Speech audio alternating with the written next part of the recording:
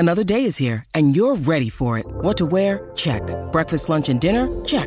Planning for what's next and how to save for it? That's where Bank of America can help. For your financial to-dos, Bank of America has experts ready to help get you closer to your goals. Get started at one of our local financial centers or 24/7 in our mobile banking app. Find a location near you at bankofamerica.com/talktous. What would you like the power to do? Mobile banking requires downloading the app and is only available for select devices. Message and data rates may apply. Bank of America N.A., member FDIC. Aussies only. Thanks to GLG Green Life Group. Leaders in property services and open space management at glgcorp.com. Well, anyone who's listened to this podcast knows that I love my numbers. A couple of weeks ago, we spoke to Matt Trellope, a journalist at TA, and he certainly loves his numbers as well. And we base a lot of what we write around statistics and analysis and that type of thing. So thought this time around we'd go to one of the sources of that information who uses that within the, I guess, the education space around players and improving their game and developing and the like. And I do speak of Shane Liyanage from Data Driven Sports Analytics. He's also had some roles with the First Serve and various other bits and pieces. But Shane, thanks for jumping on with us. No, really happy to jump on, Darren. I've been on a number of the other First Serve shows, so it feels complete to be on Aussies only now. I'll start with the data-driven sports analytics. So what exactly, if you were to describe that to the lay person, what are you doing, I guess, when you wake up in the morning? Yeah, look, we're trying to use data from from competition, from training, from various other various data sources, and help players and coaches, I guess, interpret that information and make sort of best use of it in simple terms, or complex layers under that. But that's essentially what we do. And you're working with some players at the moment. So in terms of how that information is used and I guess what it brings to the table, can you sort of take us through that? Is it in terms of almost how they translate practice into reality, and then obviously what's happening on surfaces and bits and pieces? Yeah. So I think I guess the way it's being used, particularly at the pro level, I think there's three broad categories. You'd use data. Let's say going into an off season, and you'd look at some long term things that you want to work on. So trying to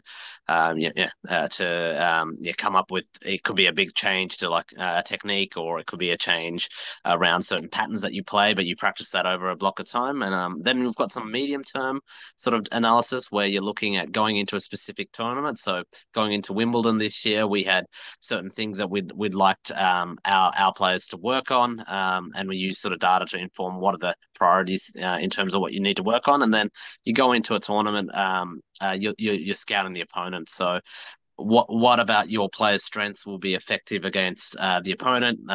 Is it more about looking at the opponent's weakness or the player's strengths, and sort of using data to come up with game plans and strategies?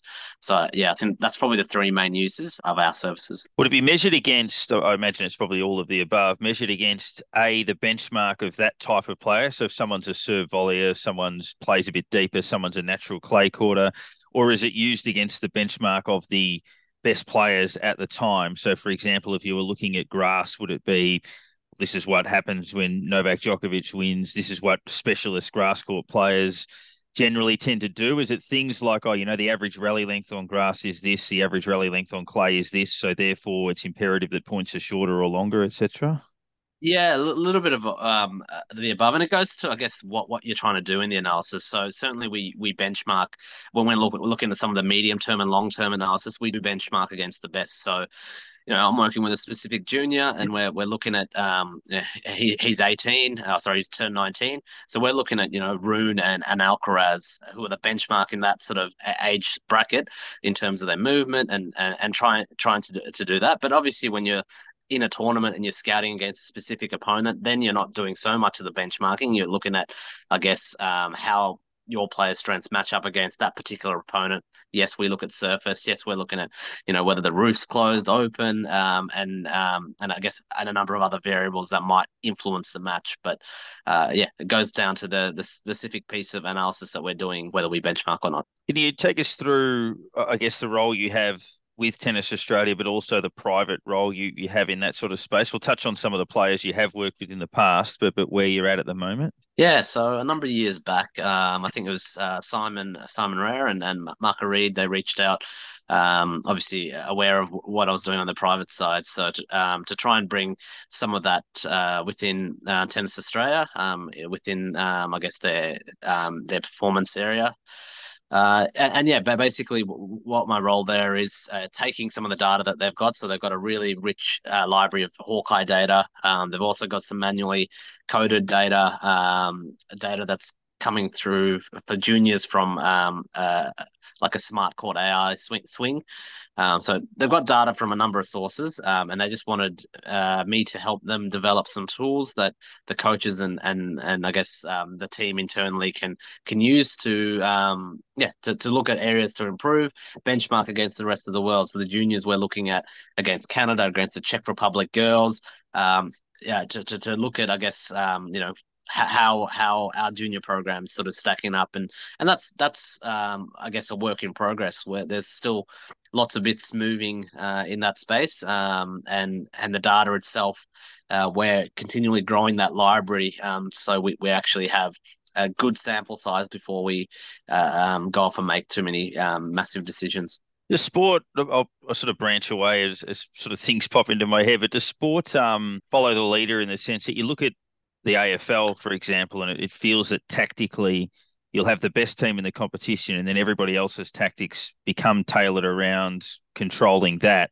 Then someone else obviously takes the mantle as the best team and the tactics evolve around controlling that. Have you found that statistically and data-wise that tennis follows that lead where it looks at, okay, if Nadal's the best player in the world, people are structuring up on how to beat someone like that, and then if it was Federer, they figure out how to try to beat someone like that. Does the data move with what it needs to move towards, if that makes sense? Yeah. Look, I think we do that. So on the private side, I'm fortunate enough to work with Arena Zabalenka and Ons Jabeur, and I guess last year it's fair to say the benchmark was clearly on the WTA was Iga Swiatek. So a lot of our thinking at the end of the season was around, okay, we're going to have to play Iga. So what can we do? What does she do really well, and what can we do to match up against that game style? And obviously, with someone like Arena, we've got a different set of tools than someone like an Ons. So we had to, I guess, brainstorm using data, different ways to sort of manage that that clash, and we do that with not just one player. We knew Elena Rybakina was going to be there. We knew Sakari. There's players that we had a very good sense would be still up at the top of the game, and we do focus a little bit on them. But obviously, that there are new players coming through all the time. So part of what we do, we're capturing data all the time on some of these new players like Linda or even Mira Andreeva is someone that's come through really fast this year. So we've had to really enhance our library and the collection on her, just because it's quite clear she's going to be a player that we're going to have to run into. But yeah, we definitely look at the top of the game. Two-part question. You might not be able to give too much of it away, but can you sort of take us through first of all how that partnership came to be with players like Ons, who's obviously three-time Grand Slam finalist since the middle of last year, and Sabalenka, who won the Australian Open this year. I guess how those partnerships came about, and you mentioned obviously that they are extremely different players from one another. What areas did you focus on for them if they were to become the best players in the world? I think that how the partnership started with Ons, so her coach Issam Jalali, I think it was the start of the 2020 season, just before the Australian Open, he reached out. I think he was coaching her from abroad at the time, and she had a second coach with her present. But basically he reached out. We just did some initial scouting, and then after the tournament, we did what we call a deep dive on Ons, and that was getting a lot of her matches in through our tracking system, and then breaking down her game, so serve, return, what she's doing when the ball is in play, the +1 balls, what's the movement, and basically a deep dive provides a recommendation. Then we provide a recommendation based on it. Okay, these are your 7-8 priorities over the next 18 months that we want you to look at, and that's, I guess, how the Jabeur relationship started. And I think the deep dive really, I'd like to think things that we looked at in 2020 they're some of the things that she's ticked off, and that's helped sort of make that sort of progression to be competitive and make those slam finals. Obviously, we don't feel like we're done yet, and obviously the final hurdle is a big one that we would like her to be performing optimally on that final day, and that's something we still got to work on. In terms of Zabalenka, that relationship started almost a year after the Jabeur one, and I think I think that we had mutual sort of contacts that got us in touch, and I think the Zabalenka team actually were aware of the work I did with the Jabeur team as we faced them. I think at Roland Garros in the COVID year where it was played in October, Zabalenka and Jabeur played, and I think they were aware of the work, and then I think the coaches also had conversations, and somehow by the start of January, we were working with the Zabalenka team as well, and similarly we would do a deep dive on her game, look at her strengths, look at the areas that we thought were the priorities for the next sort of 12, 18 months, and keep working, and we would continually look at that every 12 months. So yeah, that's something that I think has worked well with all our arrangements. How proud do you feel when you look at, say, Arena, who had problems in Australia 12 months ago with the serve or 18 months ago with the serve and things like that, to then climb the tree and reach the pinnacle at the same venue? And I guess the sense of satisfaction you'd have in being involved in that journey. And I guess Ons, who's so close, your reflections on that Wimbledon final where she was up a break in both sets and unfortunately just fell short against Marketa Vondrousova. Yeah, look, definitely very proud for Arena really on the way she's sort of managed that. I've been saying to everyone, I think the year that she had on serve last year actually helped every other part of her game. Like the way she reacts to opponents' returns, and the way she's improved, her baseline shot tolerance and ability to defend. I almost feel like she needed to go through that year where her biggest strength was taken away from her, and she had to still play at a high level to finish top 5 in the world, basically with a serve that wasn't working optimally, and then getting it back this year, and I guess the way she's handled that has really, it's been fantastic to see. And then I just still remember one of the very first notes I've got from the meeting with Arena's coach, and it was consistency in Grand Slams was something he was looking for. And at that time when we started, she hadn't, I think the 4th round was her best result. So the knock on her game was she can't perform in Grand Slams, and what she's done certainly this year, a slam win and 2 semi-finals, but even going back, she was making semi-finals and going deep in slams. So very proud to see that progress. And in terms of Ons as well, she was 80 odd in the world when we started. So in a lot of ways, I think she's exceeded most people's expectations of where she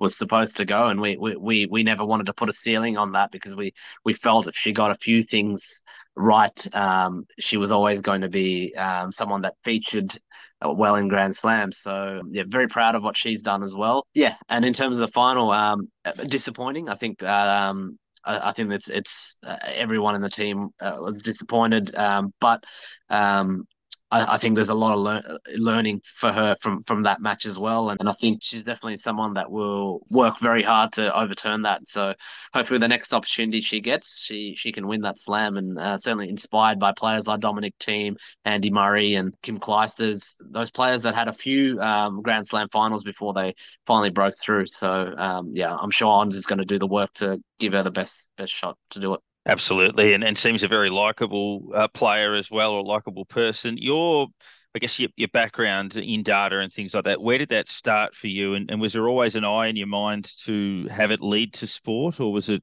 going a different way early? Yeah, I think it was going a different way. I was working in a number of data roles. So I graduated undergrad as a lawyer with a commerce degree, did some work in commercial law for a few years, then went into government law.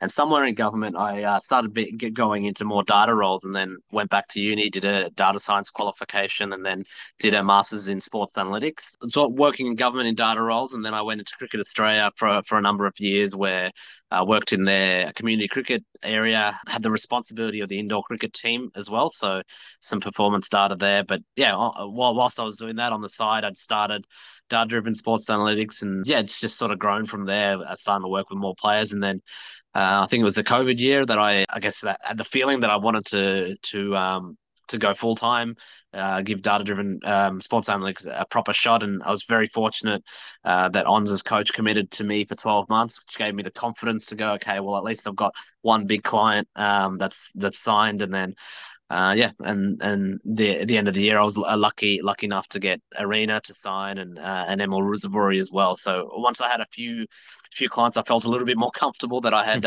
enough income coming in to pay the bills.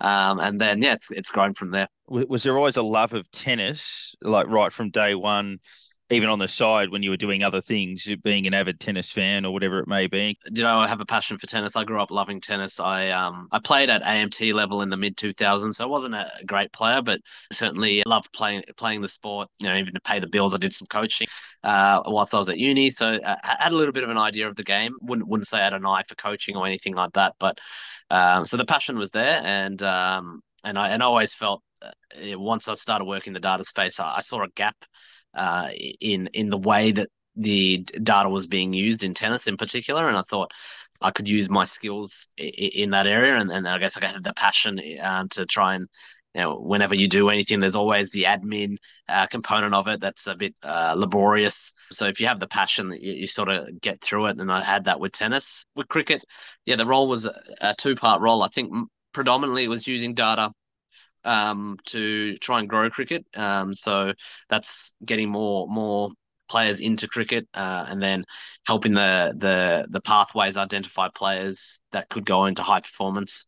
So that was, I guess, the role. But then, as I said previously, indoor cricket sort of fell in that umbrella, and at the time they had no performance analytics. Nothing significant in terms of how they were using data. So had a blank canvas to really to just start something. So we started a simple sort of tagging panel and using that data in a sort of Power BI dashboard to present that, so coaches were able to get some match data and then scout opponent teams and have a look at their own players. So that was really fun to do. But I think I always had a passion for tennis. So it's the reason I sort of went into that direction. As someone who's always studied stats, obviously, if you look at soccer or Australian rules football, occasionally stats can be deceiving in that you can dominate but lose. Obviously, you could dominate an AFL match and have 70 inside 50s to 45 and win the clearances by 30 and still get beaten. In soccer, you can have 18 shots to 4 and lose. Cricket, I've always felt, is one sport where the stats can literally never lie. You can't dominate a game of cricket and not win. Where do you think tennis sort of sits in that space where obviously you can generate a million break points, or you can be better in rallies, but the game's not played that way, etc.? How do you kind of see it in terms of, are there certain boxes where you look at it and go, if you control X, Y, and Z, invariably you'll get a result? Yes, with a caveat, I would say that there's certain stats that can be misleading, because you can dominate a set, win 6-love, and the other 3 sets could be 7-6. So if you look at raw points, it can be misleading. Under pressure points, I think, is always a really good gauge. If you're winning that, then more often you're correlated to winning the match. But then even looking at some of the spatiotemporal sort of data that you've got, you can look at things like court position improvement per shot. So if the players that are improving their court position more, if you look at it, they generally they win the match. But again, I think there's no one magic stat in tennis. So you've got to look at a combination of different stats, and that's different for different players. Like I said, working with Ons, she's got different KPIs to Arena. So for her to win a match, 3 things might be really important, whereas those 3 things for Arena are not going to make a difference. So it's really important sort of deriving and coming up with those unique or individualized metrics for that player, and that can give you a gauge of if they're playing well or not. But I still think there's no magic one stat that's going to show you whether you win or lose. Yeah, and it's interesting. I guess that's the thing with tennis. It seems a bit more broad ranging than a lot of those other sports, which is quite fascinating. Obviously, the different styles coming together within the same contest, so to speak. Players from different backgrounds, different sizes, left hand versus right hand, 6'4" versus 5'3", that type of thing. All of those little quirky aspects to it. During your analysis, obviously, if you go back a few years, Ash Barty was still on the scene, and you mentioned analysing, some of the better players in the world to know what they are doing. I imagine that would have been a fascinating exercise. She was quite a unique player, obviously, by comparison to everyone else. What was that like with Ash in terms of how you were analysing her? Yeah, she was definitely. Going back a few years, she was the benchmark, and I think we were definitely looking at. Well, I can probably say it now. Looking at, I guess, for Arena, how she can match up against Ash, and I know they had, very very good rivalry. I think it was quite close every time they played. So, I'd like to think we always had a good plan against her, and they had a good plan against us. But with Ons, we probably took a different path. We were going at, okay, Ash is kind of the blueprint. We'd love for Ons to play a little bit more like Ash, given she uses a slice. She's a bit more all court. We're almost obviously not trying to change Ons, but going, actually, Ash is probably the pathway you want to be as a player to try and, definitely have a slice. So yeah, again, with Arena, it was more around, okay, how do we match up against an Ash? And with Ons, it was more at going, okay, what are the things Ash does really well, and can we get Ons to do those things well as well? I guess looking at a couple of individuals too, Novak Djokovic said at his press conference that he'd never played anybody quite like Carlos Alcaraz. You mentioned that him as a benchmark as a 19-year-old, which is obviously clearly the case. He's won the US Open and Wimbledon so far. What are a couple of things about him? One thing that seems to stand out is I've never seen somebody hit a forehand faster, if that makes sense. So are there little things that are sort of standing out for him? Yeah, I mean, I think that there's a lot, and I think Novak was spot on saying that he's almost got the best elements of the big three. Yeah, for me, and I was fortunate enough. So Emil Ruse have already practiced with him on the grass. Maybe the first, second practice he had at Wimbledon, and yeah, just at court level, the movement. And I know he's critical of himself on grass in terms of the movement, but he still moves unbelievably well, changes the direction, so explosive going in and out of that change that yeah, just that was something. The movement, I think, is something I haven't seen, and Novak moves well. I know Nadal, when he was younger, he moved extremely well, but I don't think we've seen anyone move like Alcaraz, particularly on the clay and the hard court. But I think his movement on grass clearly showed he was amazing there. Yeah, his forehand is incredible. He can do a lot. Like, he can flatten it out and get really high speeds. But we've seen as well, if he wants to hit heavy, he can hit heavy. So he can open angles. He can push you back, change directions. So that forehand is scary. It's scary because yeah, you can't really hurt it. The backhand has improved as well. I know a couple of years ago, one of the players we were working with, Ramos Vinolas, played him at Roland Garros, and the strategy, and a lot of people have used it, was basically going slow into the backhand, make Carlos generate all the ball speed, and he couldn't do it at that stage. But now he's improved his backhand so much that doesn't really work against him anymore. So yeah, and I think he's so young. He's not afraid to play, on the front half of the court as well, which yeah, just showed that even though he's only had a couple of tournaments on grass, he was able to. He had all the tools already to be able to excel on grass, even though he probably had a low expectation for himself on the surface. Does it feel like, I mean, obviously Djokovic is a long way to go before anyone catches, or possibly no one ever catches. I mean, he's gone past Nadal to 23 now, and it's a massive mountain to climb. But he's 36 this year. Nadal's 37, and clearly towards the end, Federer, we know, is gone. Did it feel to you like that was Alcaraz taking the mantle, or not yet, from your point of view, as to whether he's now the benchmark? Yeah, look, I think the rankings don't lie. Now that I guess Novak's had a few more tournaments this year, and Alcaraz is number one, so I think he's at the top of the game. I don't think there's a big difference between him and Novak in terms of level. You saw in Paris, the result go the other way. I know there was cramping and all of that, but it was only a month later. It goes in a tight five setter. So I think the two of them will have probably over the next couple of years some epic matchups. But I think Alcaraz is definitely at the top. I'd like to think that it's hard to say. There's other players like Holger I think, is coming through. Yannick Sinner's pushing, and there's some other younger players that are inevitably going to come through. So I just look back to, Nadal came through probably in that age bracket. Him, Novak, Andy, he broke through early, was the leader for a number of years, and then Novak kind of clicked into gear after that, and then sort of dominated after. So, Alcaraz is definitely leading his age group at this stage, but I wouldn't rule out players like Holger and Yannick sort of pushing him later in their careers. Definitely. And the last couple, obviously the use of data in sport, as sport has generated to full time, has gone through the roof. It appears to be the biggest growth area in all sports in terms of that analytics and statistics, etc. Do you feel that we're kind of only scratching the surface in terms of how this would be used, not just across tennis, but across sport in general? Yeah, definitely. I think it's all rapidly evolving. So I'm thinking, at uni a couple of years ago, one of the things that we were learning, and we developed models to use on top of like a vision to automatically categorize things as like a forehand, backhand.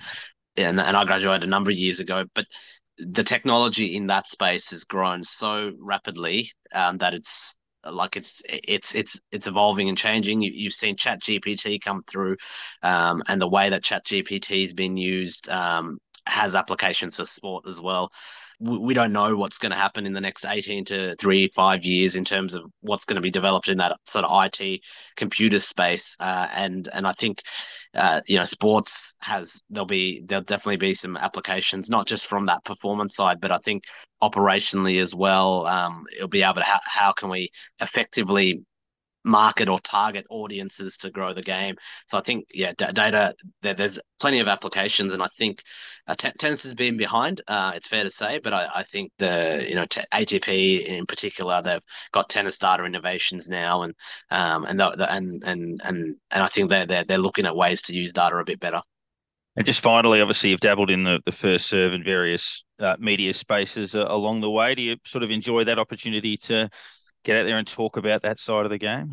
Yeah, I think any time where I can promote data in sport and in tennis, I love doing that, because I think, as I've said on this a number of times, I felt like tennis was certainly lagging behind. I love all sports, so I'm always jealous seeing some of the stats on the NBA or that are on broadcast, or even in the social sphere, the way that the fan groups sort of engage with each other with the various the new metrics that they've gotten, and I always felt tennis was behind. So yeah, I love sort of getting on the first serve, and I've had the opportunity to do it at some of the other sort of media companies as well. It's been great to sort of shed a little bit of a light and get people talking a little bit differently, or probably not fair to say, but I would say a little bit more intelligently about the sport. Yep, I think that's a fair call. Shane, thank you very much for giving us your thoughts. Certainly love these conversations, and yeah, well done on all of the terrific work you've been doing in the space. Thanks, Darren. Yeah, it's a pleasure to be on. The First Serve is your home of tennis at thefirstserve.com.au. Log on to find out all the details of our live radio show, other podcasts, read weekly features by our team of writers, and follow us on social media: Facebook, Twitter, Instagram, TikTok, and subscribe to our YouTube channel. I'm in it to win it.